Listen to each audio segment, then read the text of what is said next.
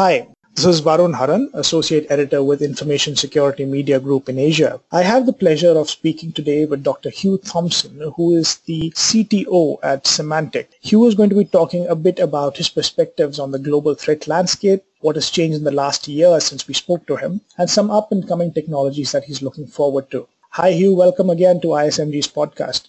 Hey, Varun. Thanks for having me. Great to talk to you again.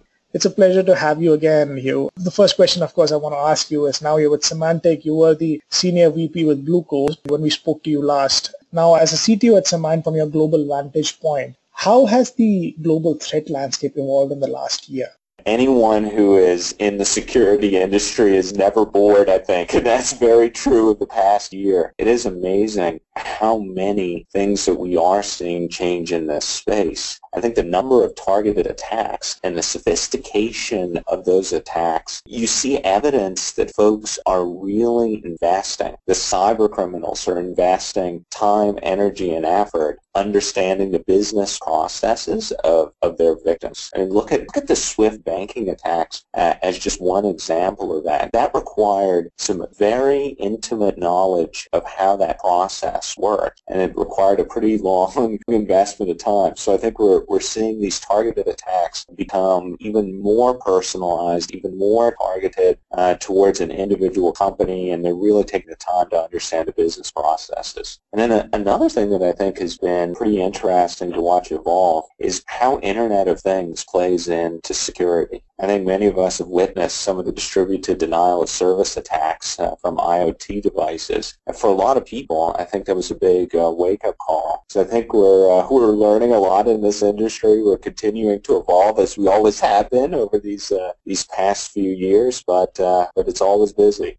Speaking more to what you said, the cyber criminals today seem to be more organized than ever before. And we don't see the same kind of security maturity on the defender's side in terms of scaling at quite the same rate. So as a thought leader in security, what do you think can be done about this?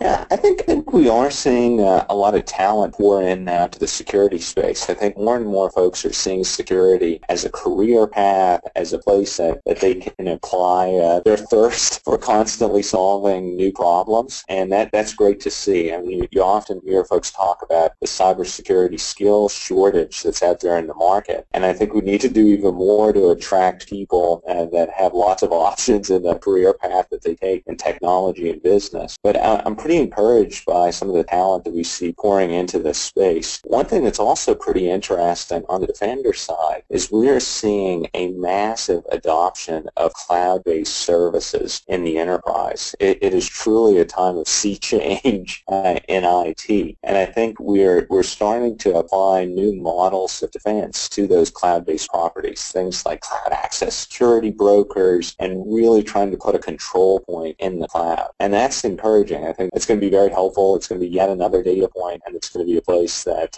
is pretty interesting. You know, you spoke about more talent pouring into security on the white hat side, but would it be fair to say that it's just more lucrative to be a cyber criminal today than to be a defender? Yeah, that's a hard thing to say. I think the cyber criminal always has a challenge life, but we have seen some very successful and sophisticated attacks over this past year. But I think on the defender side, there's a lot of really great opportunity to apply creativity. You know, if you look at some of the still evolving problems in security, I think we're really in the sweet spot to attract people from mathematics, for example, that are applying data science on other data sets to try and solve other problems and bring that power to security now. And just purely from an intellectual perspective, that's very attractive because there's still what I'd say is some uncharted territory in the security space. All right, so Hugh, as a security thought leader, you're the CTO of Symantec. I mean, it doesn't get much bigger than that, right? So what is it about the security landscape today that gives you the most concern? What is the biggest security flaw or vulnerability in organizations today, according? As we continue to adopt cloud pretty aggressively, and as people continue to bring their own devices into the environment, I think that there's more and more pressure on that end user to make good security choices every day. And that's a pretty challenging proposition across a wide variety of people that have different backgrounds in technology, different senses of risk online. And I think that, a very interesting space is how do we help users make better choices in very simple things that they do every day. I click on a link, download a file, open a file. I think that there's a great opportunity there for us to bring technology, assistive technology into the mix and actually help these users make better choices in those little things that they do. If you look at the details on the targeted attacks, where we actually know the details of what happened, almost always there is a person, a human being, that the attack starts with that made a choice. And I think that's going to be one of the great opportunities in security going forward, is how can we help those people in all sorts of different circumstances to make better choice by having their backs and running some very interesting and sophisticated techniques on large data sets and threat repositories. So it's an exciting time in that way, but very, very challenging, sir.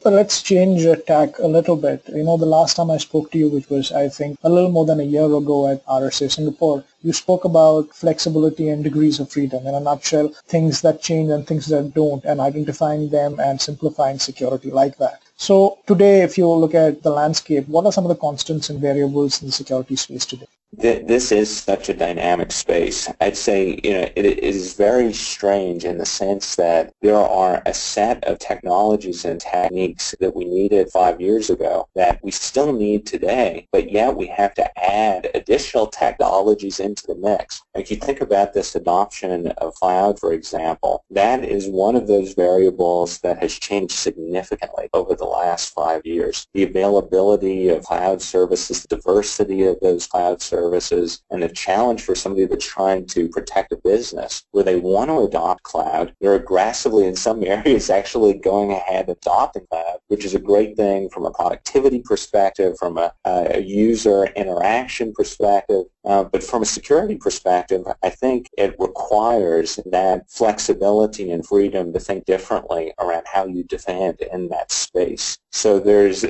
definitely are the constants of cyber criminals continuing to evolve, continuing to invest, but I think new technology paradigms in space, like this massive adoption of cloud services, the introduction of IoT, is forcing us to constantly ask the question, how do we evolve ourselves in the way that we defend? Also, when we talk about India and Asia, there's been a lot of talk about this whole idea of breach disclosure and how it can help the entire ecosystem. So India and Asia have been flirting with this idea for some time now, but for various reasons, including lack of maturity, lack of awareness, and some cultural sensibilities, this really hasn't come about. So could you articulate your views on why breach disclosure is important and perhaps some benefits from it that you've noticed in more mature markets?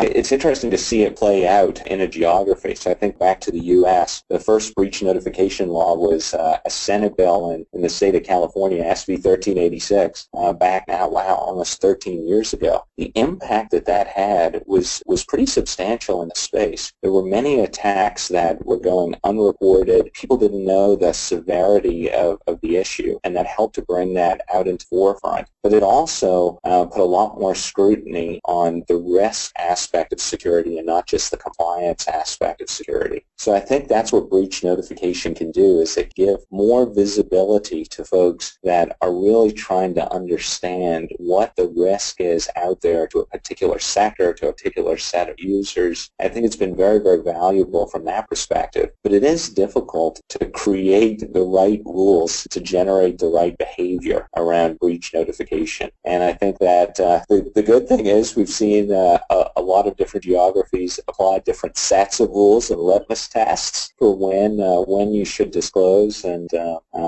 how you should think about that. So I think that there's a lot of interesting models to pull from now. All right. So Hugh, there's so many more questions that I'd like to ask you, but then I'm going to restrict myself to this final question. You predicted in an interview last year that behavioral analytics, CASB, and artificial intelligence were some emerging technologies that held a lot of promise for security. Now, a year on, does this potential seem to be panning out? What is the next big thing to look out for in security? Yeah, it is. It is amazing to see how those technologies have come into play. If I were to bring the crystal ball out again and look into next year, I think you're going to see a lot more energy and focus on IoT over this next year, particularly because some of the attacks that we've seen recently. I think it's brought an awareness to IoT, especially when it comes to people thinking about the security and risk implications of IoT. I think some of the attacks that we've seen recently have brought what was a theoretical set of possibilities into sharp focus as reality from a DDoS perspective, but also just from a availability of data that's sitting on some of these IoT devices. So I think you're going to see a lot of energy, a lot of innovation there. And I think you're also going to see a lot of energy poured into the cloud security space. And a lot of people think about the term cloud security, and you could mean security delivered from the cloud, which I think that you're going to see more and more of. But I think you're also going to see a lot of innovation in security provided to help people adopt cloud more aggressively, particularly around things like data residency. It's challenging when you're thinking about moving a set of business processes to a cloud provider, but you don't have guarantees around where that data is actually going to physically reside in a very volatile legislative climate around data sovereignty. So I think you're going to see a lot of innovation in that space. All right, Hugh. Like I said, there's a lot more questions that I can ask you, but I think for now, thank you so much for taking the time to speak with us. Thanks, Tarun. Really appreciate it. Always enjoy it. That was Hugh Thompson, who is the CTO at Symantec for ISMG in Asia. This is Varun Haran. Thanks for listening.